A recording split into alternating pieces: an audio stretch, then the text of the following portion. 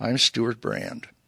This seminar about long-term thinking is brought to you by the Long Now Foundation. If you would like to see high-quality videos of the talks in the series, including this one, they are available online for Long Now members at longnow.org. Welcome. I'm hoping the people out in the lobby can hear me too. Pretty amazing to have this kind of turnout for archival footage. I'm excited by that. Never knew there was quite this many archivist geeks out there. We got a lot in the front row, it turns out. The next talk is Saul Griffith, and his talk is called Climate Change Recalculated. Saul has some of the most amazing numbers on our coming climate challenge in the next century that I've ever seen, and I've just been looking at them in the early chapters of Stuart's book. And I am Alexander Rose, the director of Long Now Foundation, by the way, who's normally here is Stuart. Stuart is on book deadline. He's going to be sifting questions instead of giving them today. Back in 1998, we, as Long Now Foundation, did our very first conference, and it was called Time and Bits, Managing Digital Continuity. And in 1998, that was a pretty novel concept that people were really archiving digital stuff. And Brewster Kahle, who's actually here in the audience from the Internet Archive, was in attendance and one of the few people doing really good work at the time. And we realized a couple things there. Two main ideas came out of that. One of them was spawned also by Brewster, and that was to start our Rosetta project with a very slow form of archiving that's done with etching into micro-etching into metal that could last for thousands of years.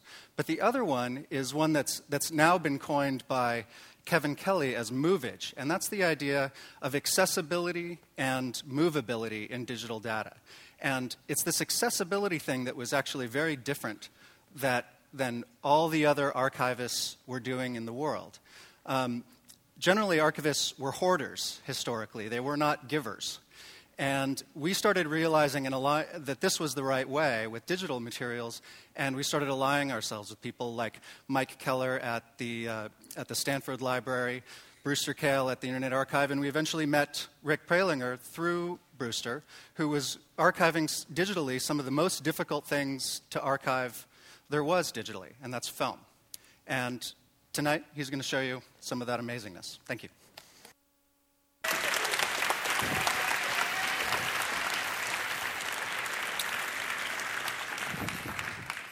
Well, thank you so much for coming, and thank you especially intrepid people outside.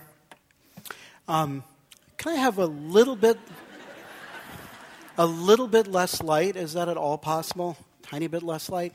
I guess I can deal. So what to think about as we look at Lost Landscapes tonight? Here's just a few quick thoughts. In 1982, I got a job doing research on a documentary feature. And along the way, I discovered that the U.S. was the media richest nation in the world. We throw out more media than most countries ever produce. I got interested in films that had evidentiary value, and I started to collect them. These were educational films made to train, to educate, often to miseducate.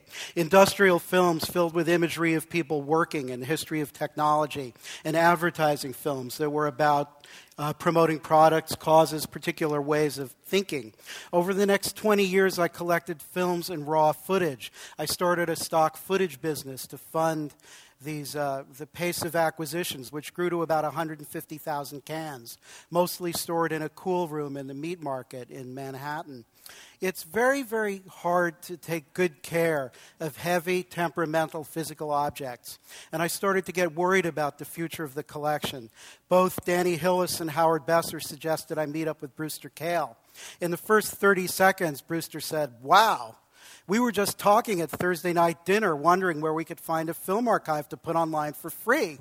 Want to put your archives online for free?" This was 1999. and I just moved out here from New York, and I thought information wanted to be expensive, and so I stuttered my way through that conversation. But soon I started to think this might be worth trying, and we began to build a free online moving image archive, which now has over 2,000 films and is still growing. You can download, project, reuse, re-edit, and resell the online movies. And we've been able to tug this rather odd body of media into the mainstream.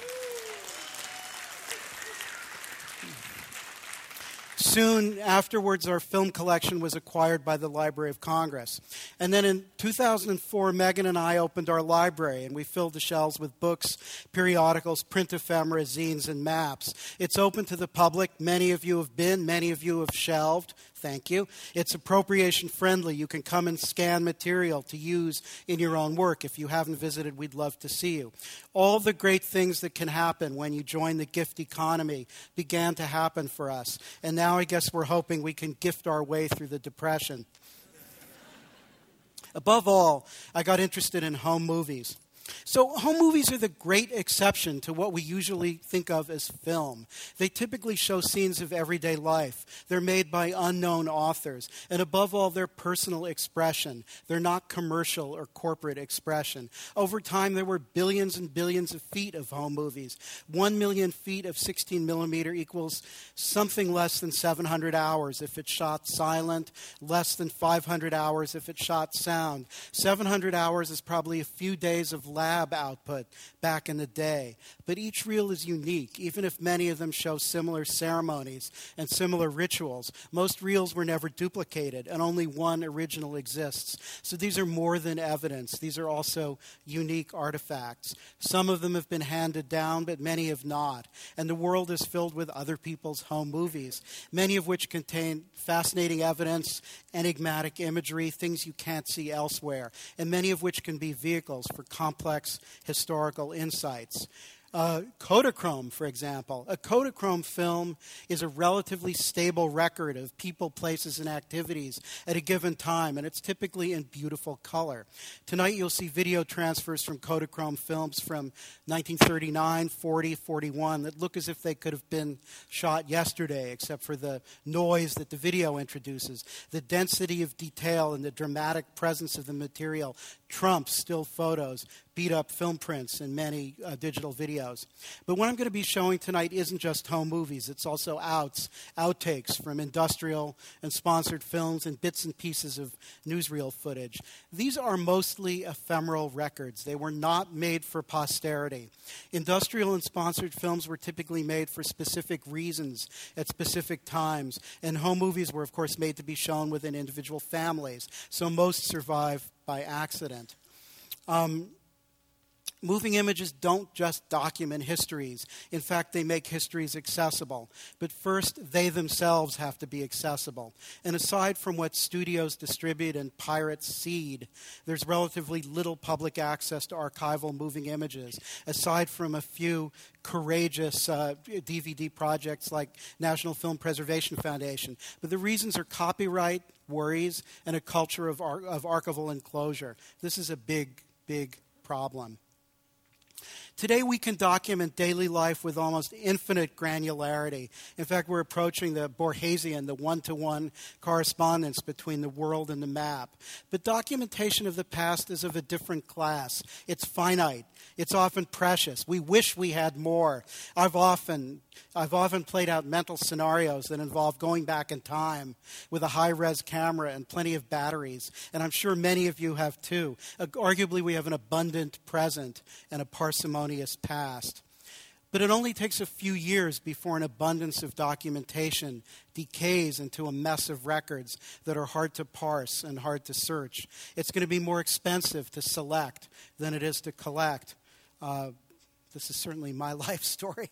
We can add coherence by curating and contextualizing records if anyone can find the time. And we'll do some of that in about 5 minutes. Most archival functions are likely to be fulfilled by machines, except for working with historical material, which I think is going to continue to be an artisanal activity.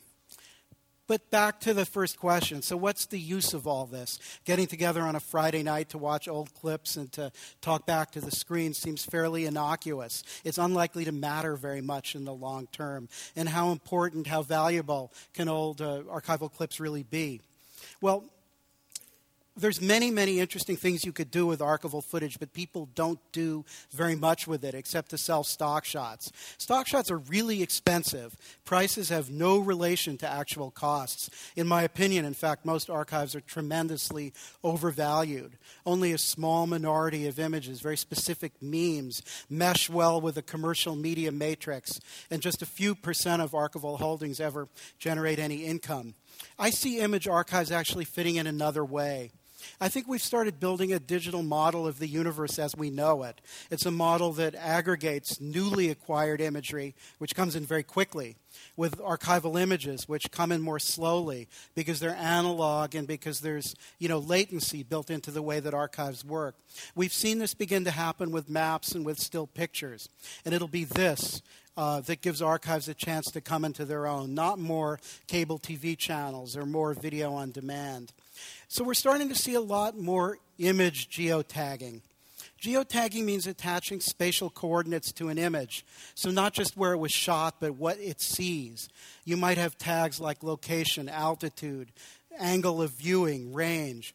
And knitting tags and images together is one tiny incremental step towards the creation of what you could call a four-dimensional model of the world that shows the development of place over time. There's lots of obvious uses for a model like this. Many of you have probably thought about it. History could emerge from its hiding places in the landscape, and history could become visible infrastructure. What isn't so obvious is how the existence of a 4D model will affect both the raw data and the landscapes that it represents. It might be more than just another excursion into the symbolic domain. So a model of the world, past, present, and future will be valuable. Even throwaway images will gain value as they become part of a system that has predictive power. In fact, any image that can help a human or a machine to extrapolate the future will be invested with new importance. Archival images, such as aerial photos, already assist in predicting the modes and the directions and the velocity of human build-out and infrastructure. But there's going to be consequence in smaller details as well. So here are our living room windows as they showed up in Google Street View earlier this year. What's that in the left-hand window? It's a film reel on the arm of a projector. It's almost revealing enough to be planned, but it wasn't. And here's the refreshed view as of yesterday. Note the difference from the first to the second. The projector's gone. My own case is unimportant because I don't think that really means very much. But anyone watching the sum of small changes on my block this way and through other models would be able to derive a lot of actionable information, especially if these changes were crunched along with all the other changes seen in the city. How the Richmond district grew out starting in the 20s may help to predict how it's going to develop in the 2020s.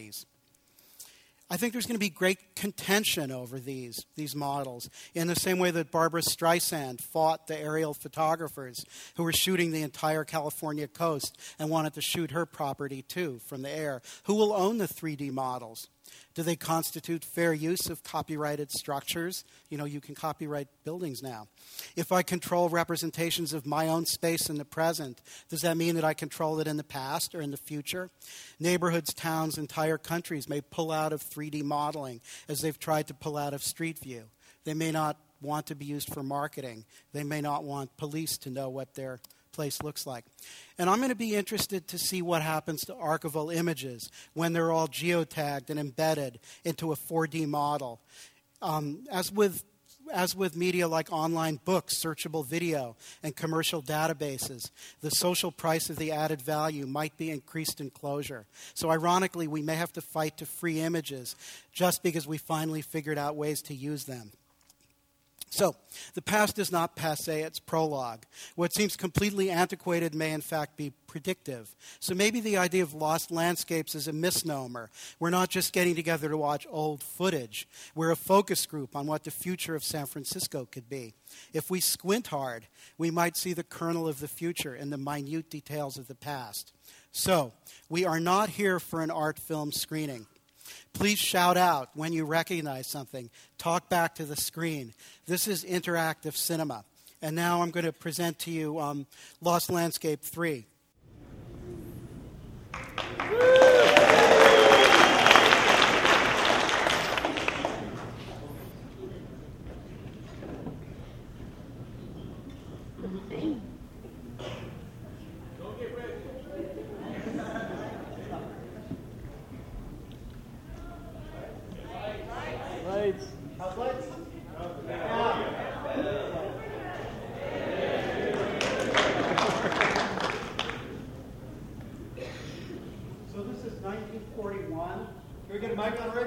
Mike on Rick. Yeah, this is John Summers' home movies. He's flying into San Francisco Airport.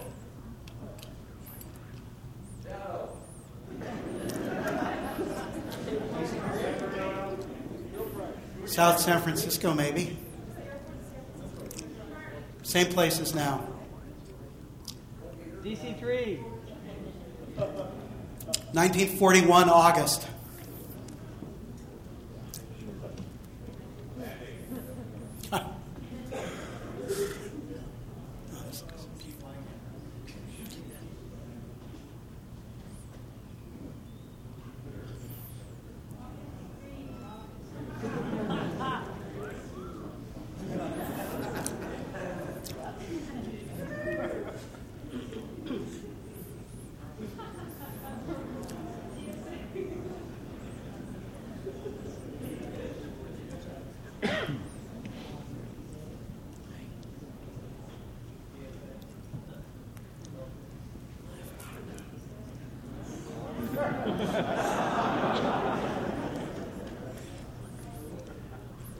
The airport bar.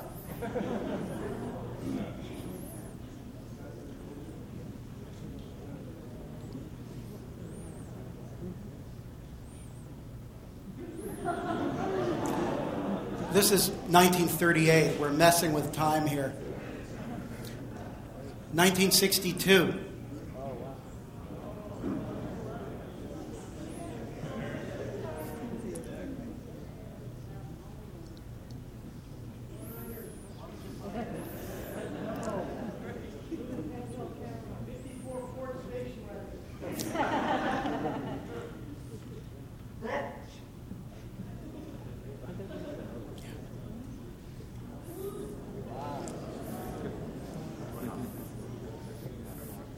Interstate 280 unfinished.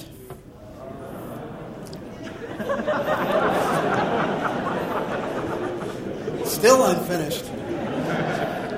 1962, thereabouts.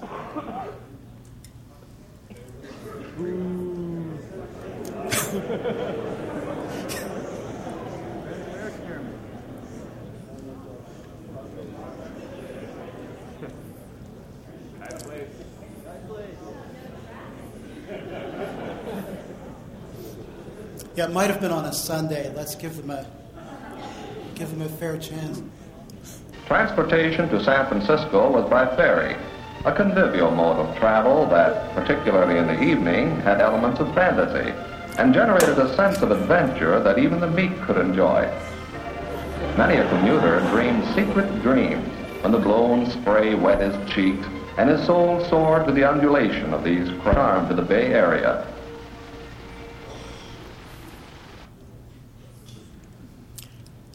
This is all early 30s. It's put together from a bunch of different films.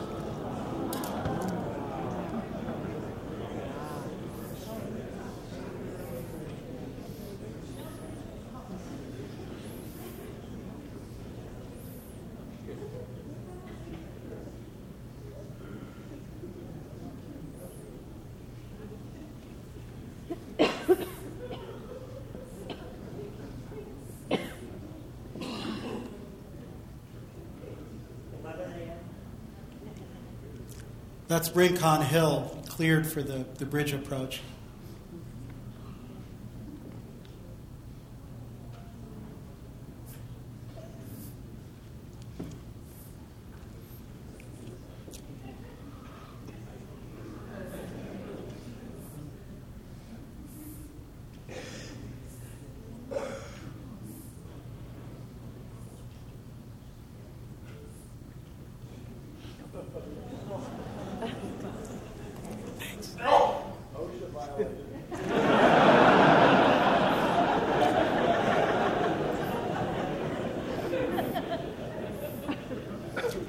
For those of you who like scary construction films, you might want to download Bridging San Francisco Bay from the Internet Archive. It's a hair-raising film about building the bridge. A lot more of this.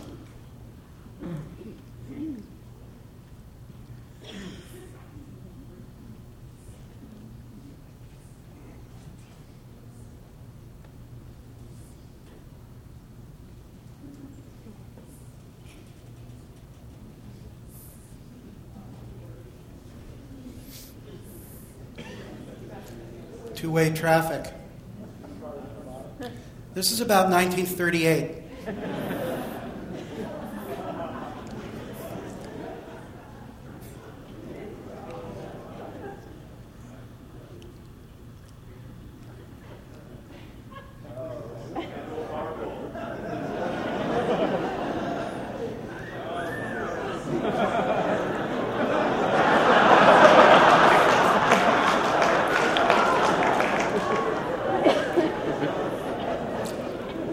Dudes from Emeryville. I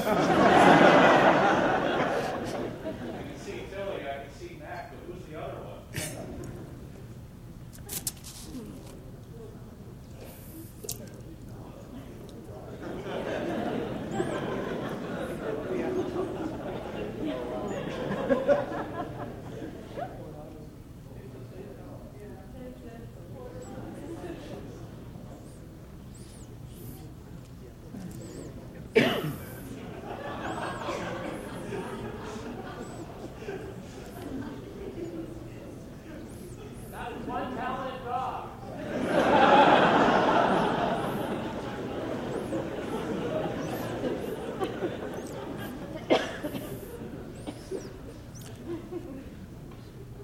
There's so much film of the Bay Bridge. This was one of the hardest parts of putting this together. There's far too much footage of the Bay Bridge.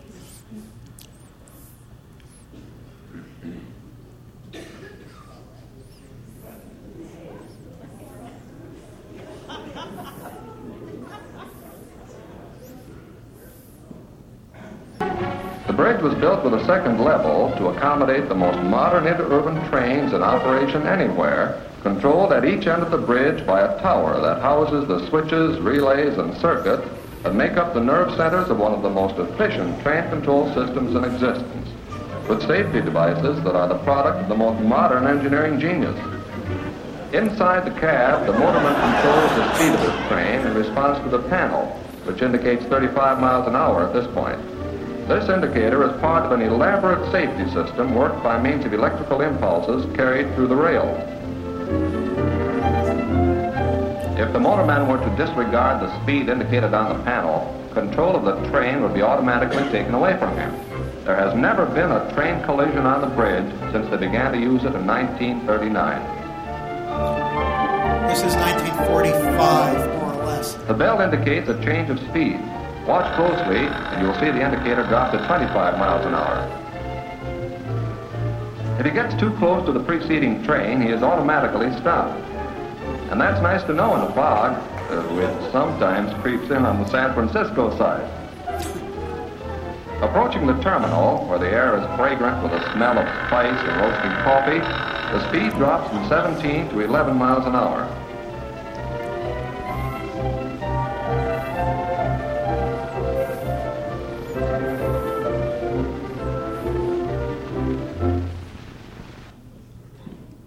Transbay Terminal, 1941.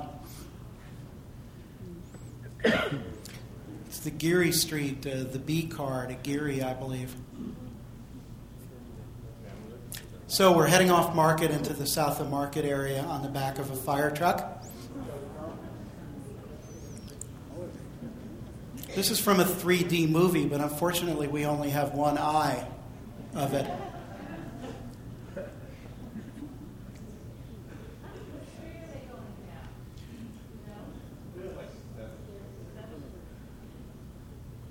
This is sometime around mid-50s, beat cop in South of Market.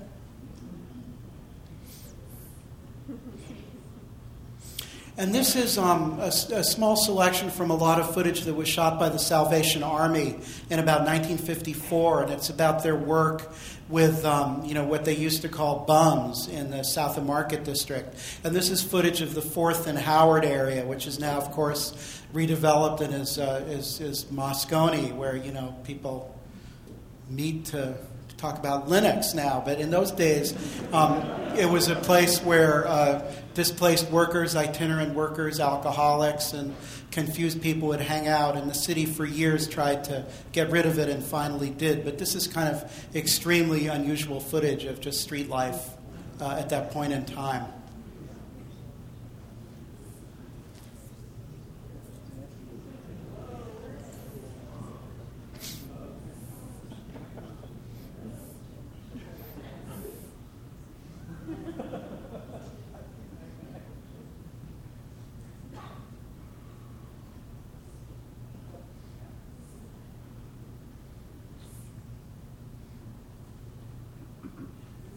It's a Greek business. If you look in the phone books from that period, there are actually a lot of businesses identified with Greek nationality. It's a pastry bakery.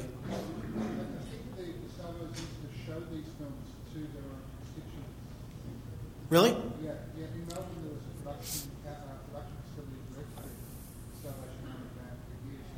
They would make the films and show them to their production. It's a way of recruitment. Anti-recruitment. Oh yeah, right. So these people are marching off for presumably a meal and a service at Salvation Army. This is Howard around 4th, I think. Does it say? Yeah.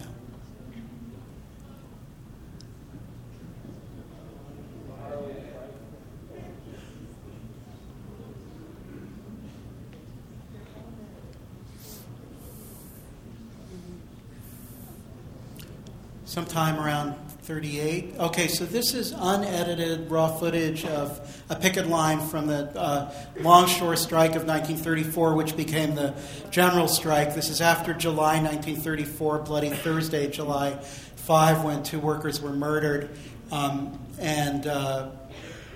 there's some references to all this, but this is kind of this is unusual material. I don't know where it comes from.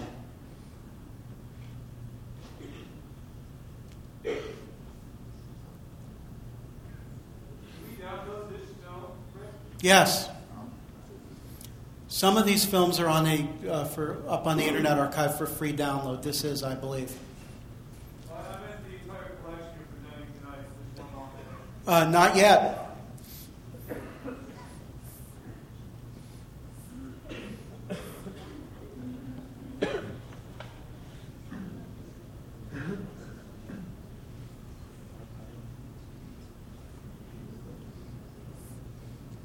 And this is the Embarcadero around the same time, I think.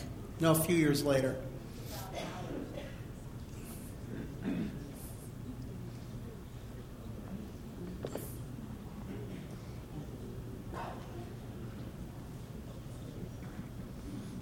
And this must be Sunday because it's or early in the morning, but this is around 1939, 1940. Is it? Great. We got to talk. So this is North Beach. Looks like city lights. This is posed. This was for the official San Francisco Convention and Visitors Bureau film, but it's an outtake, as you can see. And so is this.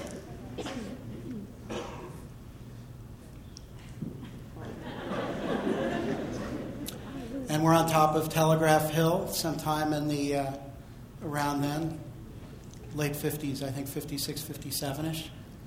So this is the Barbary Coast, what is now we would call Jackson Square. And this is about 1914, I think. And these are sailors on the town looking for a good time. And there's a lot of really, really interesting information that you can get by looking at the signs and looking at the street. Pacific at Columbus?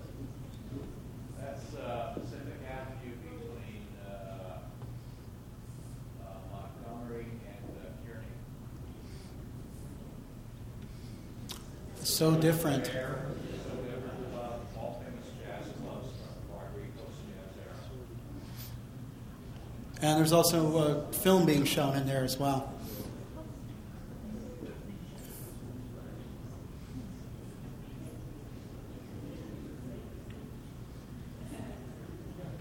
This makes a post-1906 fire back when we started cleaning up a bit to make it okay for slums and all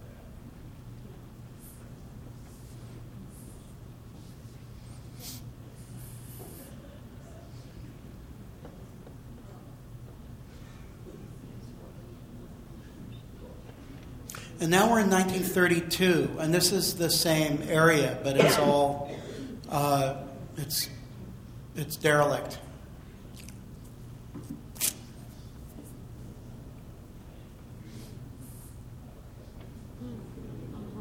One of those statues on display at the footlights. Mm-hmm. Those friezes you just saw are still there at the same place on Pacific Avenue.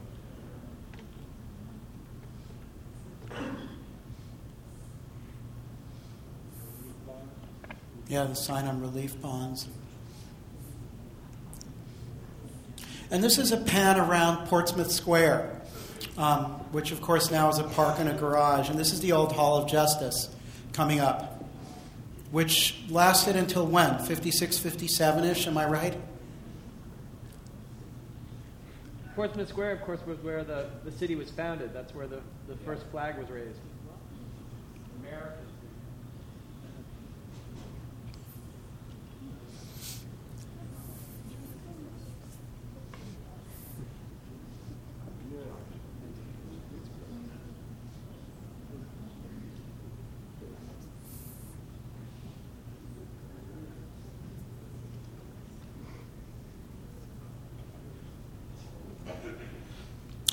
And this is 1939. Notice the banners welcoming people to the World's Fair.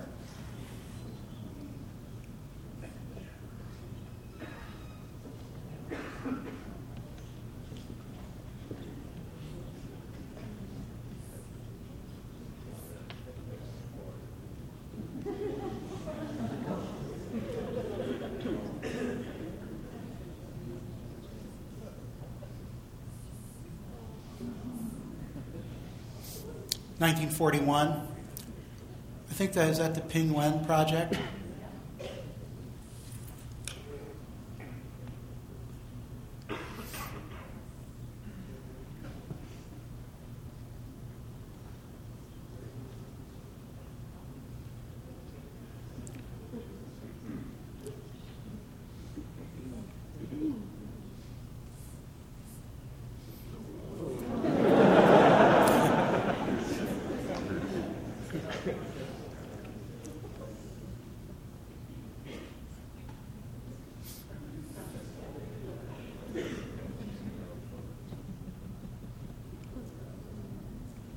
So, where are we? Do people know? Fillmore Hill on the Fillmore Street cable car.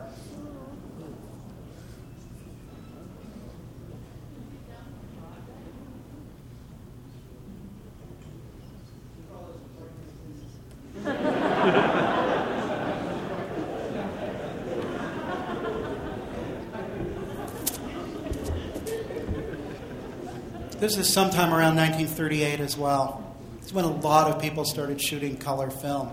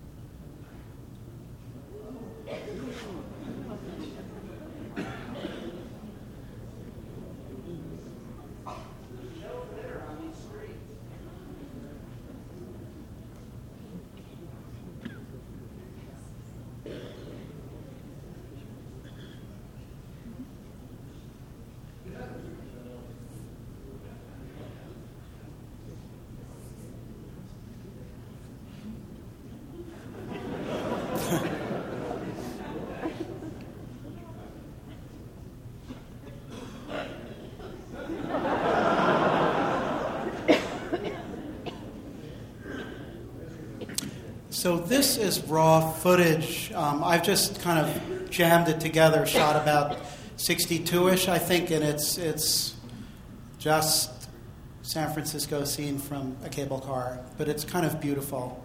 It's Vertigo-like in a way. 64, thank you. 64 automobile, you mean? So...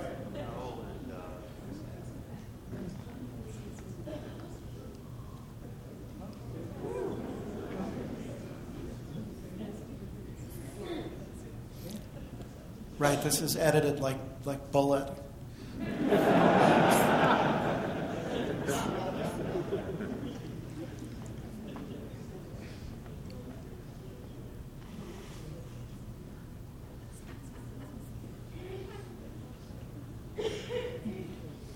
This is what you look for when you're looking at home movies, you know, the endless flower beds and fountains that don't change very much, drive me a little crazy, but this is a lot more exciting, have a dynamic view of the landscape.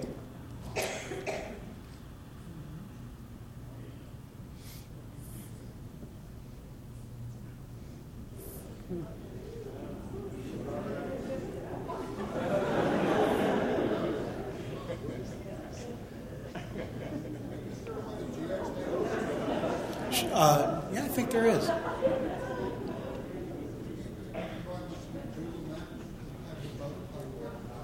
That's a wonderful project for next year.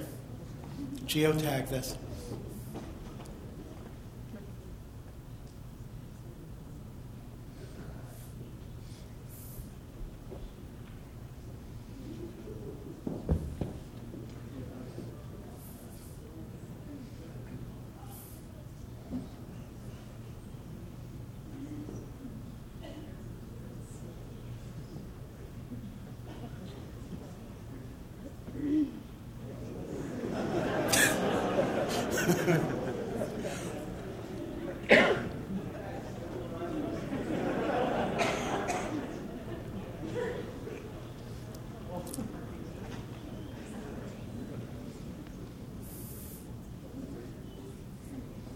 This is one of the north of Market parks, but I don't know which one. Lafayette or... don't know.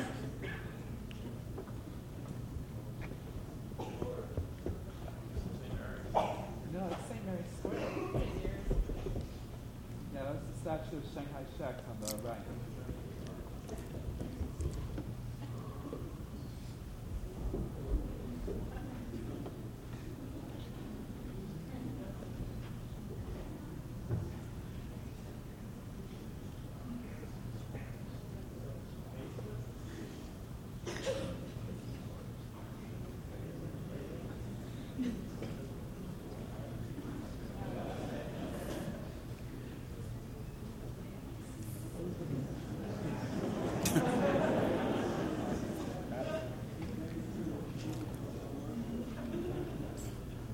$1938-ish again.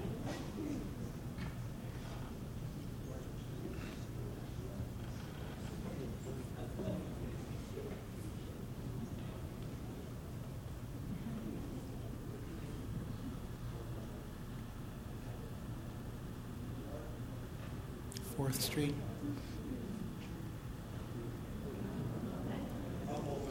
$1941. This is our man in the plane again.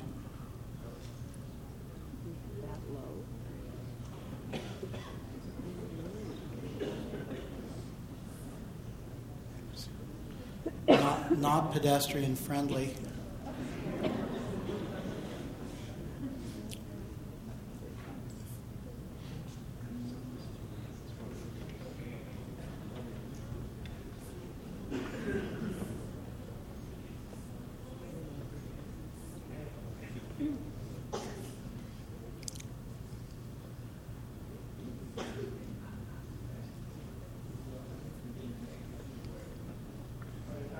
So many of you have seen this film.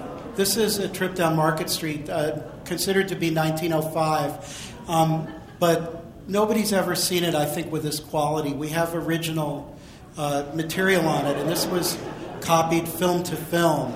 And it doesn't jump up and down anymore. It's registered. And the level of detail struck me so much that I wanted to show it.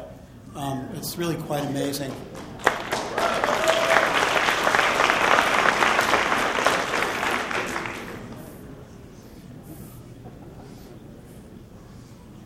You can do amazing things if you spend the money. In this case, actually, we did not, but this was paid for by Hewlett-Packard in a very complicated arrangement. But when you do film to film, 35 millimeter to 35, you can just get astonishing. And they said that this was what they called a dirty dupe, so they even felt they could do better if they had more time.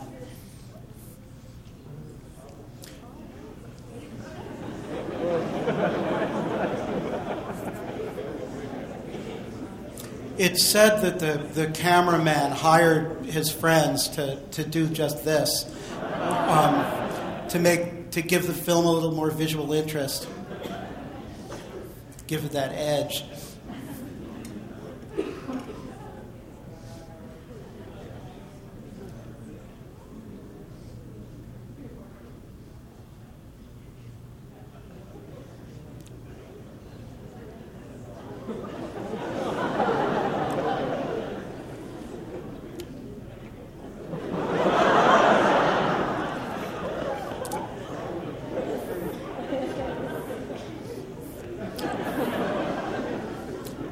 See, this is life before the nanny society that regulates every aspect of behavior.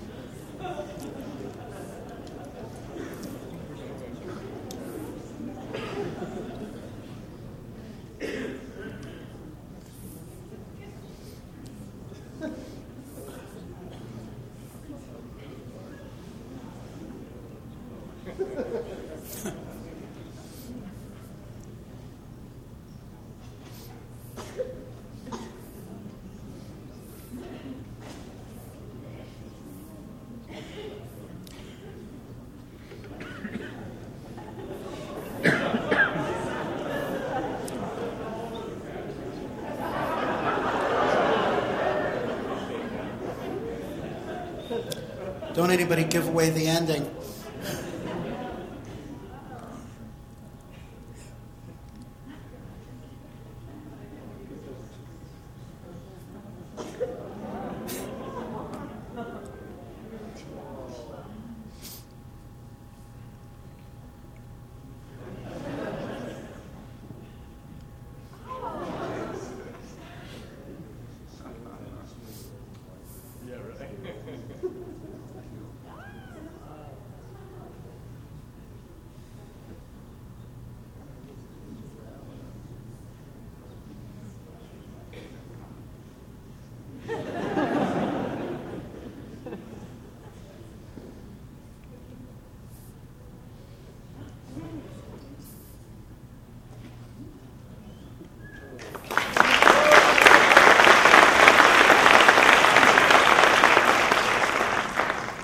And it's about 1941 again, from a different shooter.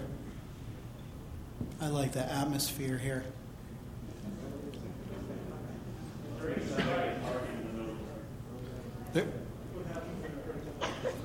Is that what it is, the streetcar strike?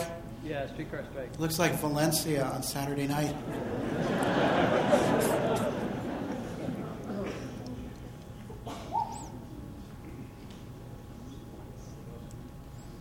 And mid-50s.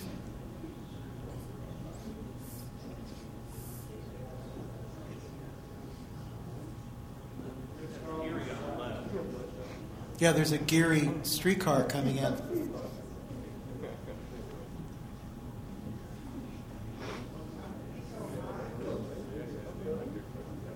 Car 1040 is still around.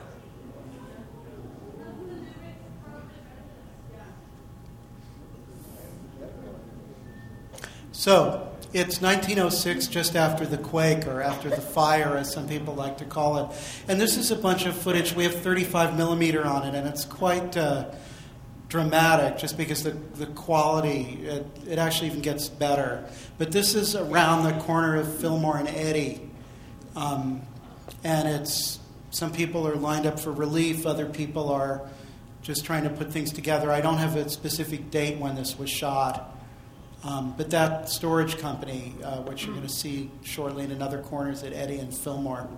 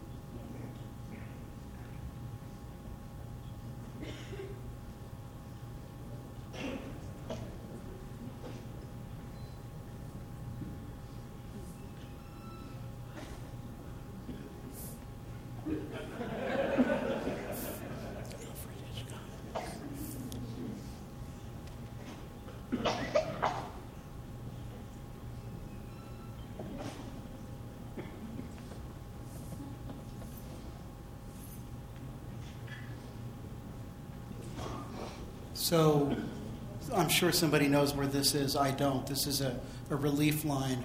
I think it's close to City Hall, isn't it?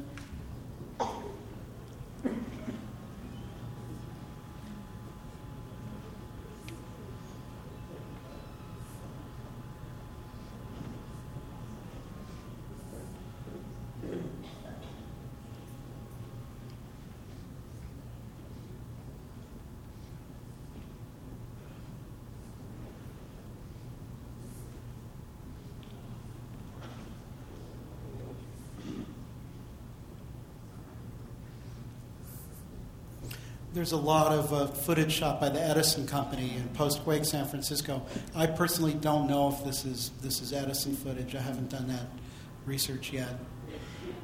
It comes from a man named Frank Vale, who died a few years ago at 101, I believe, who had he had actually been alive then, but a little too young to shoot. He did shoot the Panama Pacific in 1915. But he had a barrel in his basement with some nitrate film, and this was part of it. How did you research something like that? Where it comes from? Well, the Edison material is quite well known. In fact, some of it's on the Library of Congress American Memory site, although the quality does not look so great. And you can compare. A lot of the earthquakes footage has surfaced. It's been seen places, so I just haven't done that hard work yet. I was just struck by this because of the quality and the level of the detail.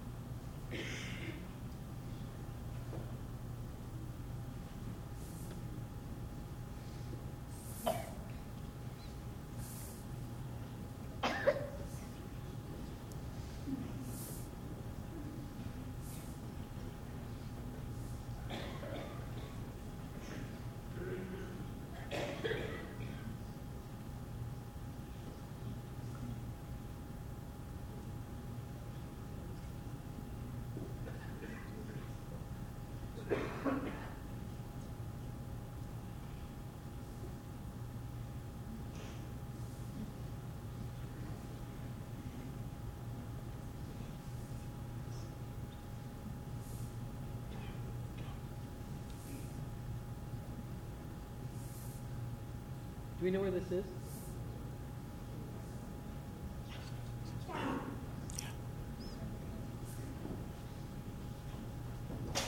It would seem that it was the boundary of where explosives were used, to build a fire break. That would be one thought. Oh, that's City Hall. Oh, there's City Hall. Right. And this is yeah. That's the people. That statue's now at Dolores and Market. Oh, right. So where there's part back where there's the boundary between the houses that are still up and the burned down houses, that makes it about Van Ness Avenue because that's where the fire break was. So the pan is crossing from west of Van Ness Avenue to east of Van Ness Avenue.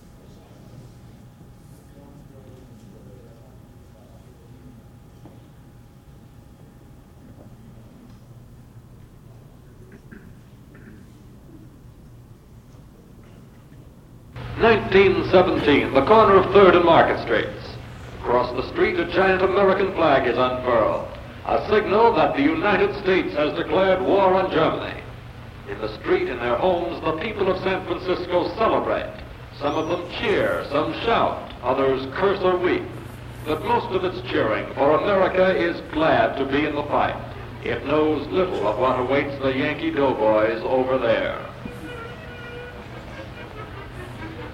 San Francisco's manpower joins the struggle. Young Americans are drafted or volunteer, and the first contingents of citizen soldiers march down Market Street, the road to the Western Front.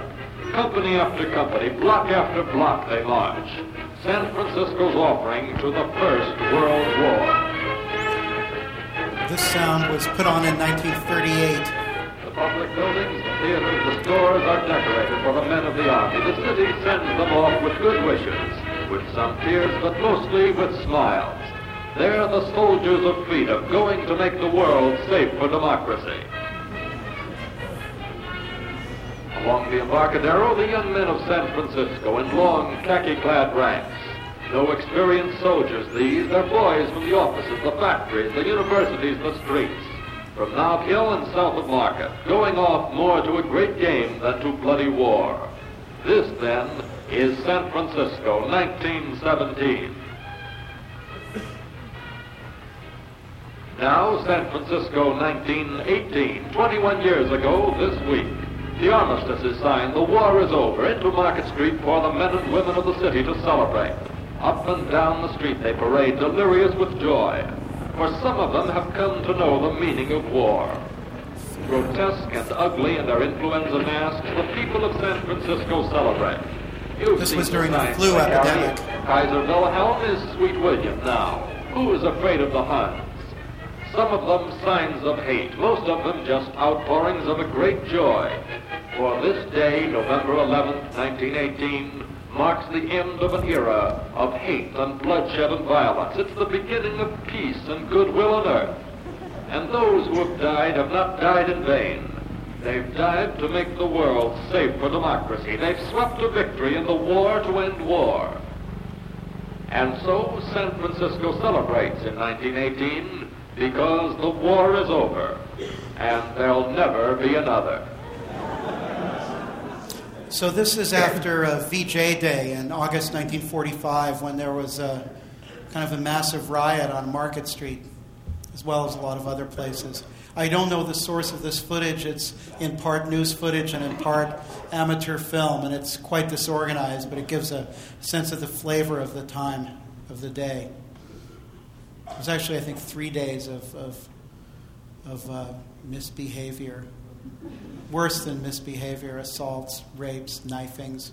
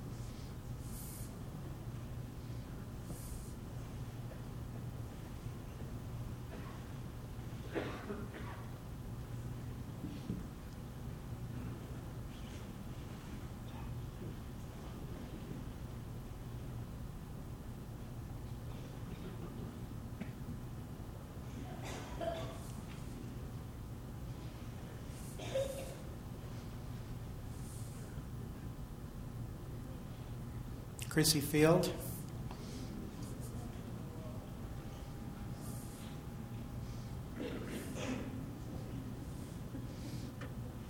So this is from the Ransohoff family home movies. You remember in Vertigo, he dresses her up at Ransohoff's. And they shot a bunch of things, including the store trip to the Golden Gate International Exposition.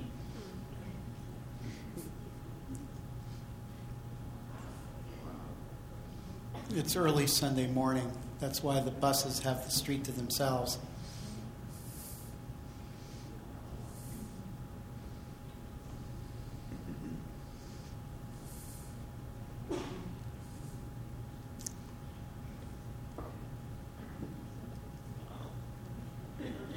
Essex Street on-ramp, and there's the National Cash Register Pavilion in the middle. The numbers show the daily attendance at the fair. They had that in New York as well.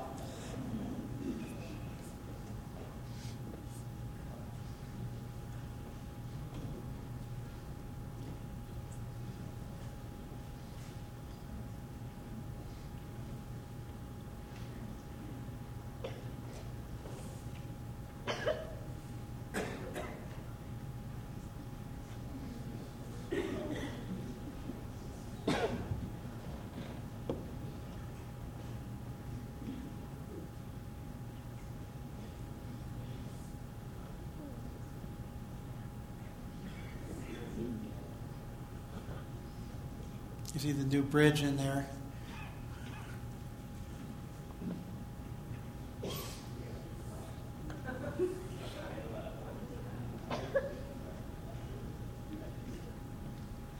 Gateway. The gateway. Yeah, be patient.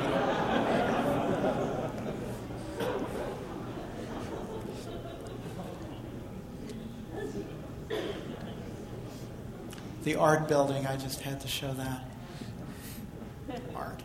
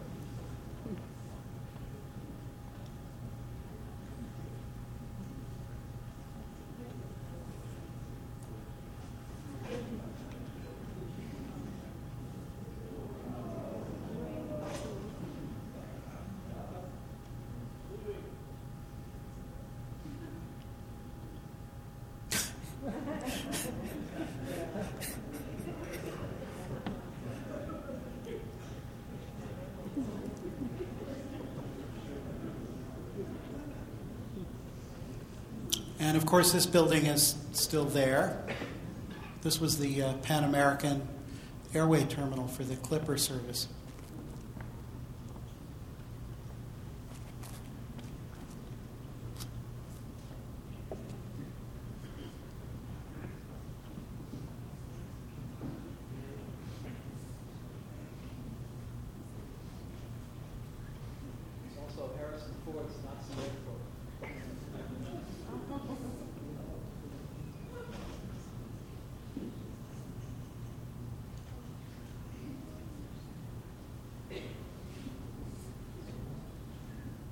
First commercial service between the United States and China, right there.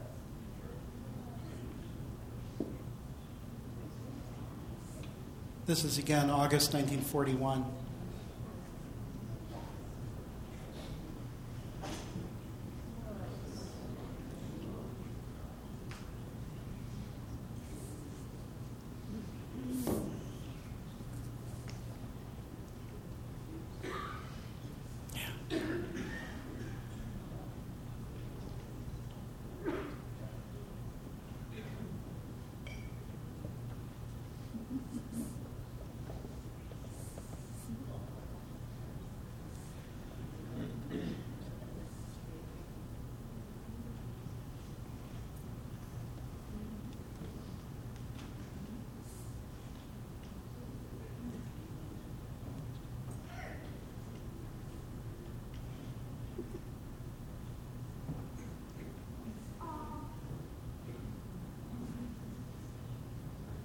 That's called Clipper Cove today because of the Pan Am clippers, not because of clipper ships.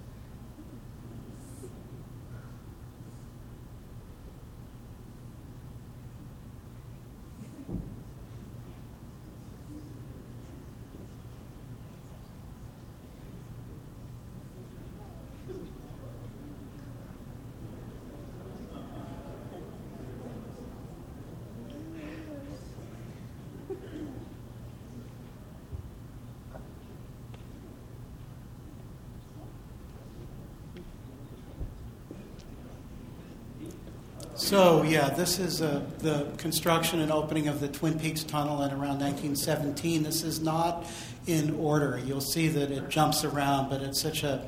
rolls a little bit, too. It's Mayor Rolfe. It's such a dramatic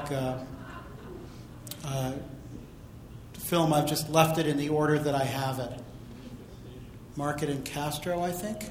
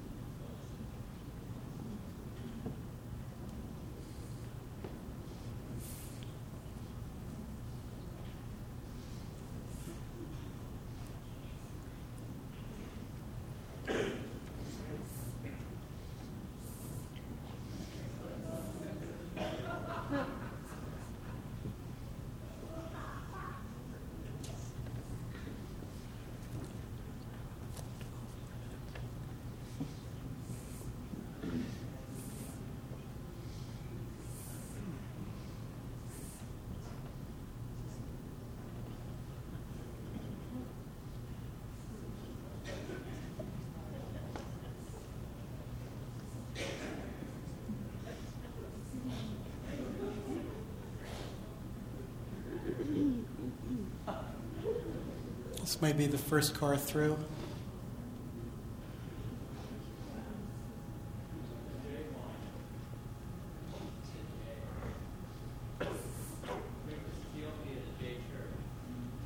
Okay.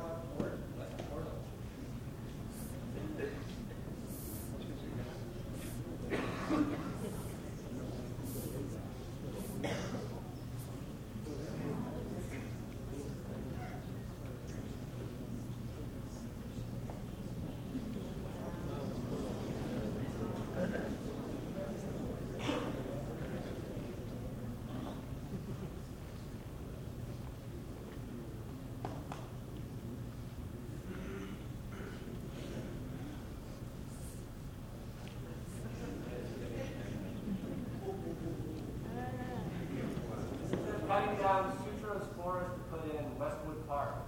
That's going to be Miramar Avenue. Westwood Park is near Ocean Avenue, west side of town. It's here for the Western Neighborhoods Project.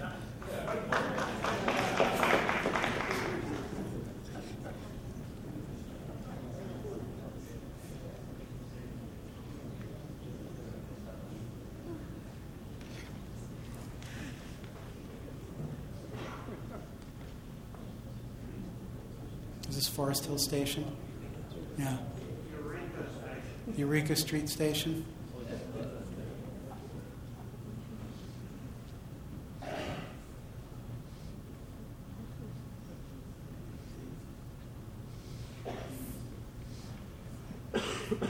Hard hats were not in use.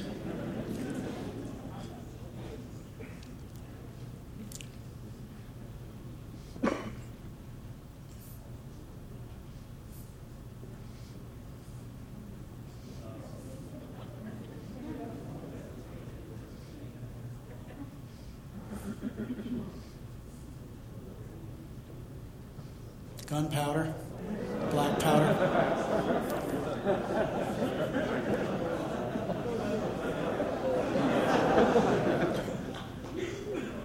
For all you backyard gardeners.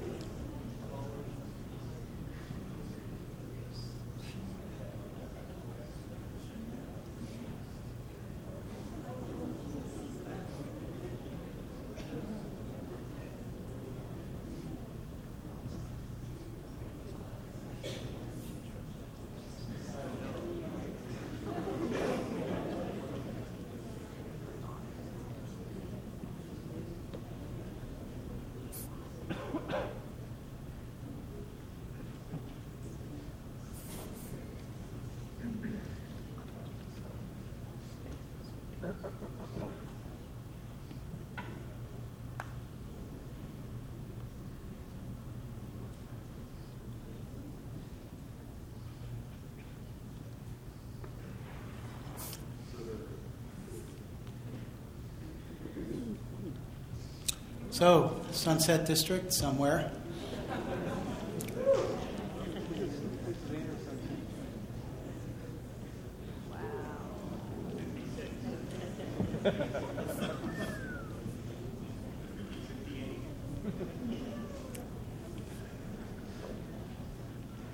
Actor.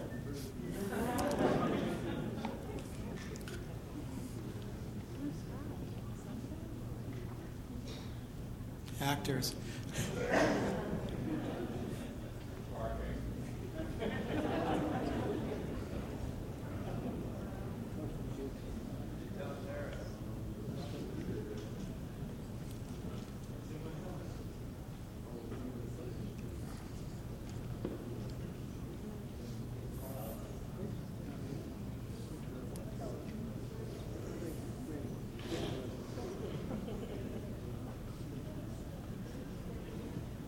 Naples and Geneva, I think.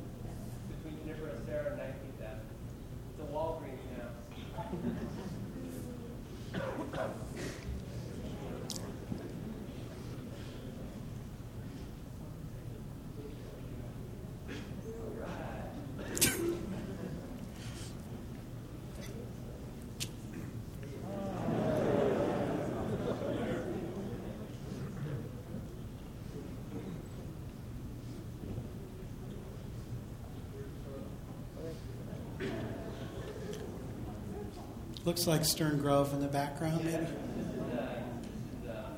Lakeside. Oh, yes. Lakeshore.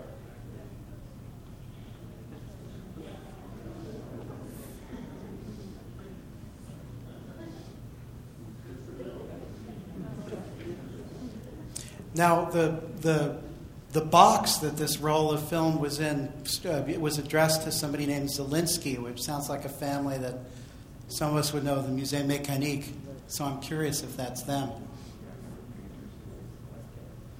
Yeah, I just got it.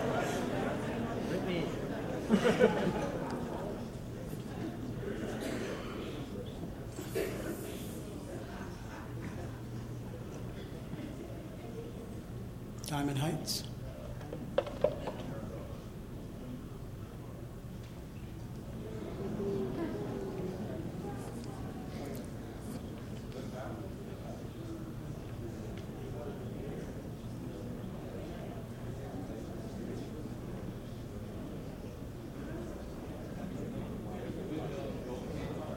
When did the pier come down? Does anybody know?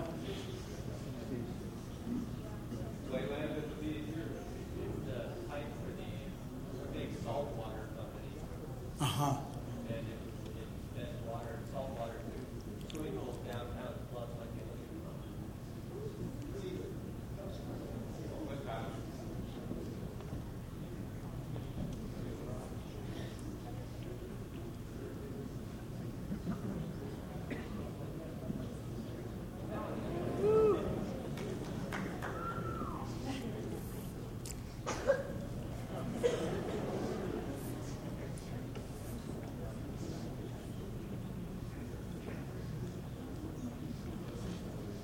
Playland, for those of you who don't know, Great Highway, what, Balboa to Geary, thereabouts? Balboa to Fulton, excuse me.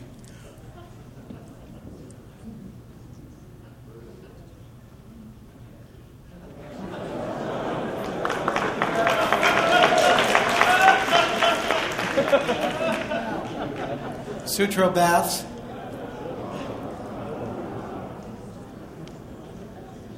This is late. I think they were abandoned by then. This is, early 60s.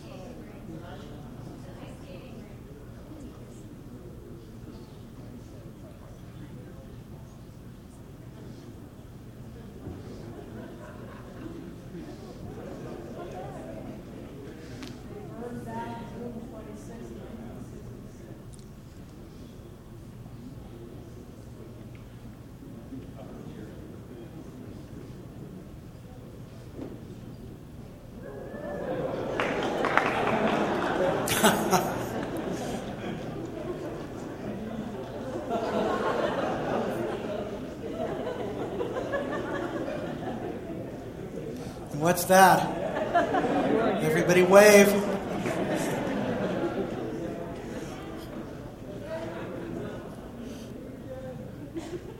And this is just odd footage from the early 60s of art and repertory theaters in San Francisco. Cento Theater on Larkin.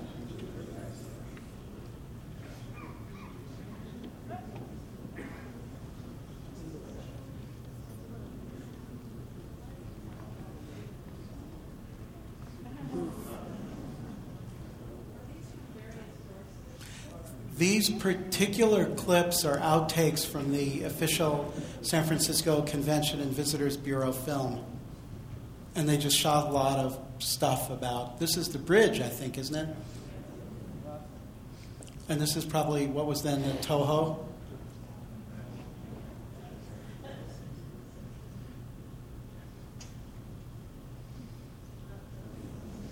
This is now... Isn't this the Orpheum now, Mike? Or the Orpheum? No, the Orpheum.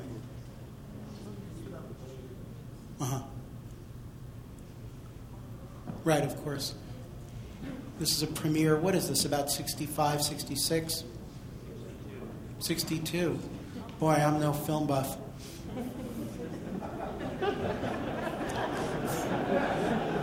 I'm really not.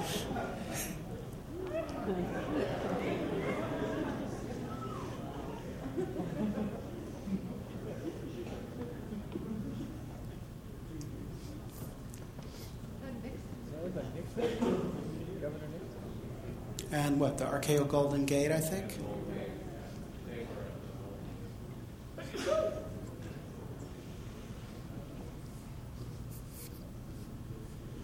This is more from that 3D film. It's really a film about 3D, but we don't have very much of it.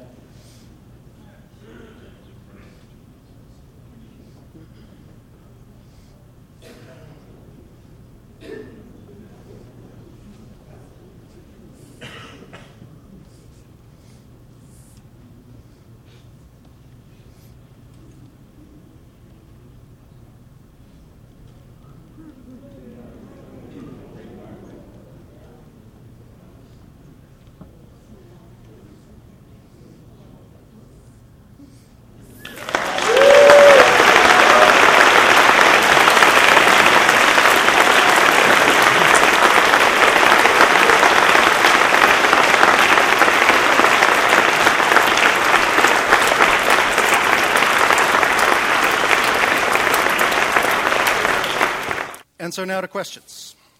Can I make another announcement, too? Yep. For those of you who have friends who couldn't make it or want to see this again, we're going to do this plus some other stuff at Counterpulse at 9th and Mission on February 11th. So come back for more. And tell your friends who couldn't make it. I just have a couple questions so that we can head over to the party. I know that it was difficult to collect them in the dark, so... I guess the first question that comes to my mind, and feel free to pass them forward if you do have any, is where do you find your found footage? In the old days, I used to have to go after it, and I would talk to producers who'd made stuff and go to schools and universities that had switched from film to video. But in recent years, really in the last 10, 15 years, people have come to us. And I also have to admit, I've gone back to evil eBay. There's some amazing things here from eBay as well, although they tend to be overpriced. It's the worst thing that's happened because people split up collections and sell them piecemeal, and a lot of integrity is lost. But, you do what you have to. And that's another interesting question. What we've always been told at Long Now is there is no economic case for archives. And some of the things that have started to flip that has been now with DVDs, you get the cutting room floor. Now, Universal is now, and other companies are now realizing that those outtakes are somewhat valuable to them as value-added information. But I'm even more interested as to how you made the transition from being a amateur archivist to a professional archivist. How did that flip? In the 80s, I just started collecting so much and ran up these huge credit card bills, renting trucks and things like that, and paying rent on my space in New York. And somebody explained to me that I could sell stock footage, explained to me what the public domain was, and it was a natural. It was a means to an end, and so I just kind of monetized it. I mean, we've always been kind of a functional nonprofit, but in recent years, there's more interest. I mean, interestingly enough, after we put stuff online for free, we began to make a lot more money. This is Scout's honor. It's very interesting. And so the people that come to you for this footage, what's the kind of surprising uses or the mundane use that they usually come to you for, and what are the more surprising usage that you see? Yeah, the mundane use is just use in production. This is what funds us. It keeps us alive. It pays for film-to-tape transfer. It pays the rent. It keeps the library open. Interesting uses. I think we've only begun to scratch the surface of what could be done with this material. I'm fascinated with using it for modeling, and really trying to build a world, a historical world with some dimensionality to it that's not kind of faked with 3D animation or with CGI. I mean, that can be good. But I'm very interested in how this fits into kind of a coherent assembly over time. And I think, gaming, people have just scratched the surface. It turns out a lot of times it's easier to make something new than it is to figure out how to use old material. But the detail and the authenticity of this stuff really, really excites me. Everybody says, people use it in education, and to some extent they do. The online archives is used big time in education, but typically a film is shown to a class. I think it's getting people to work with raw material and thinking about all of this as the basis for new works rather than completed works in and of themselves. That's, I think, what gets exciting. But I think in 10 years there'll be a lot. The paradigms for how this can be used will be blasted wide open. And Brewster, what's the access levels on this footage at the archive? Millions of downloads. What are your where does it stand? I mean, we think, like last year was like 20 million downloads, and this stuff is pretty obscure.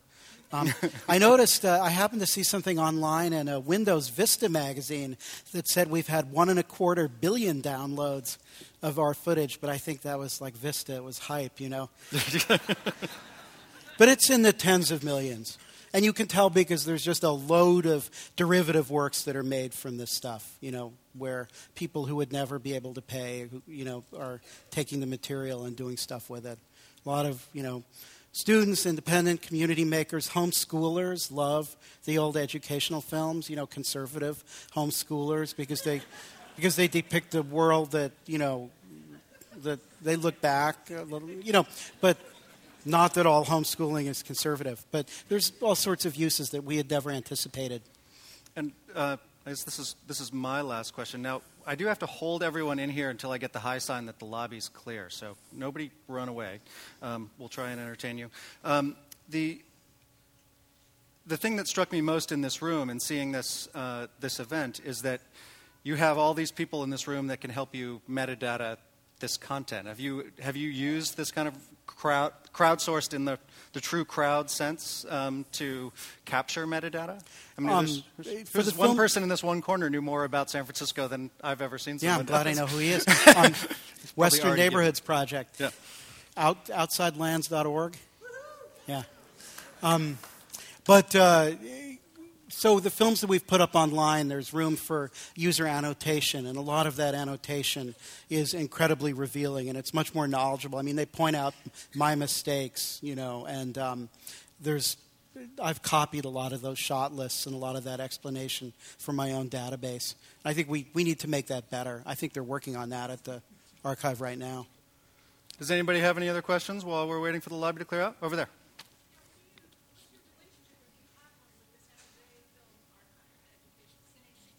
Jeff Alexander. Jeff Alexander is an amazing man. He's a connoisseur of what he calls academic film, which are essentially...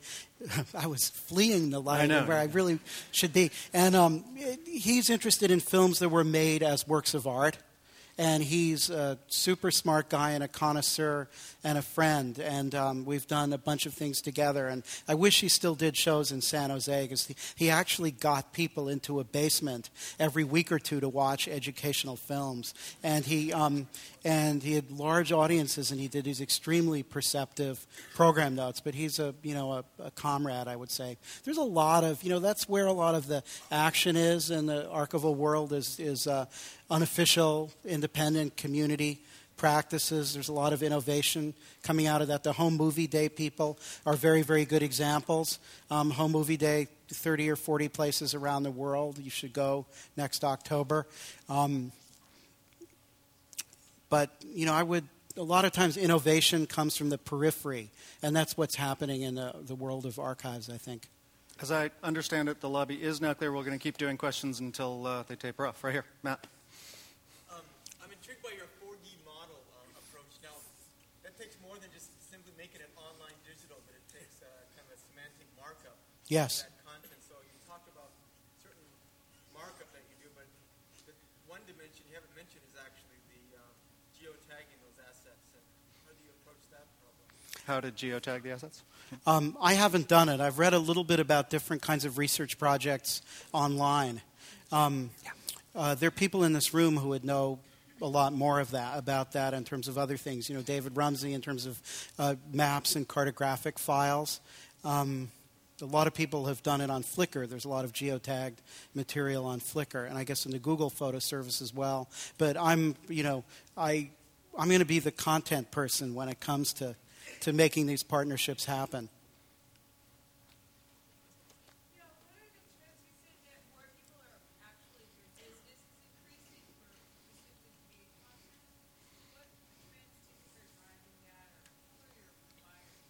What trends are driving paid content? So we give away footage for free online, and then we're represented by Getty Images. There's a duopoly in the stock footage industry. There's Corbis, which is owned by Bill Gates, and there's Getty Images, which was a public company and has now been taken private. It was bought by a private equity firm run by Warren Hellman here in San Francisco. And they charge a lot for material. And it's too expensive for some independent documentary makers. We sell a lot to commercials, to feature films, to cable documentaries, to corporate in-house. I don't even know. We seem to make more money now internationally than we do domestically, but that's because Getty has offices all over the world. I mean, when it comes to selling stock footage, I'm a hyper-capitalist, because I've got to keep this operation going. But at the same time, we give it away, and that seems to work quite well. That really got a lot more people to know who we were and what we had. And, the footage has been online so long now that somebody who cut something with it as a student is now in a position to go buy it as a professional media producer. And I find that kind of interesting, that a web service can become old. Green shirt. Go ahead. Yep.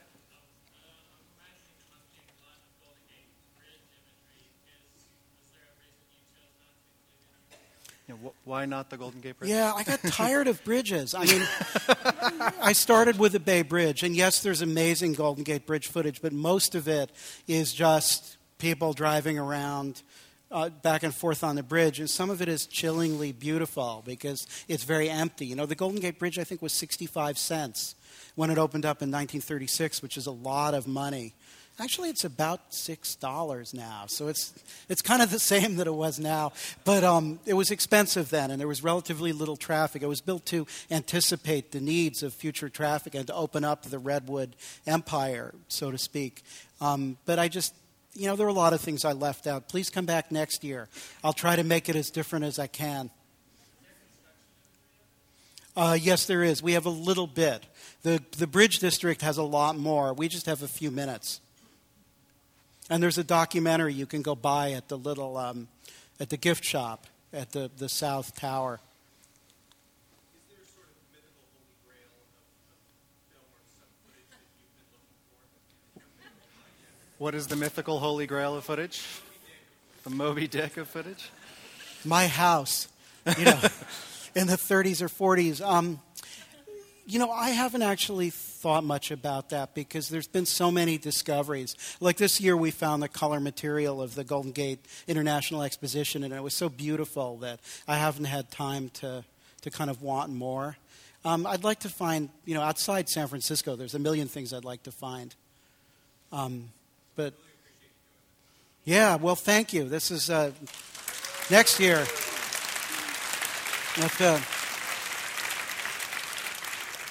We need to thank Long Now for getting the big room. I mean, that makes such a difference. We clearly should have gotten a bigger one. Right behind? Yep. I really appreciated seeing that footage of the pier. I wish it was still there. And another sunset. Have you seen anything of Clarktown, the Women's Bicycling Club? No, I'd love to. Carville? Yeah. No footage of Carville? None that we know of, but you never know what you'll find. Yep.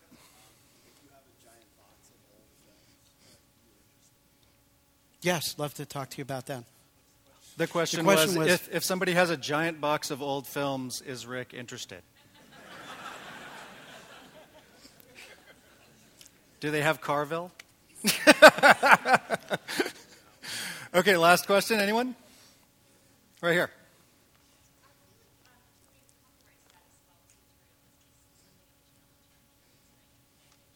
Oh, interestingly enough, in the United States, we have although we have a lot of problems with copyright law being behind the times, we have a great many moving images in the public domain.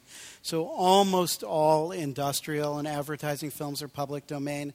Most educational films are. The question about home movies is very interesting, and I'm going to level with you.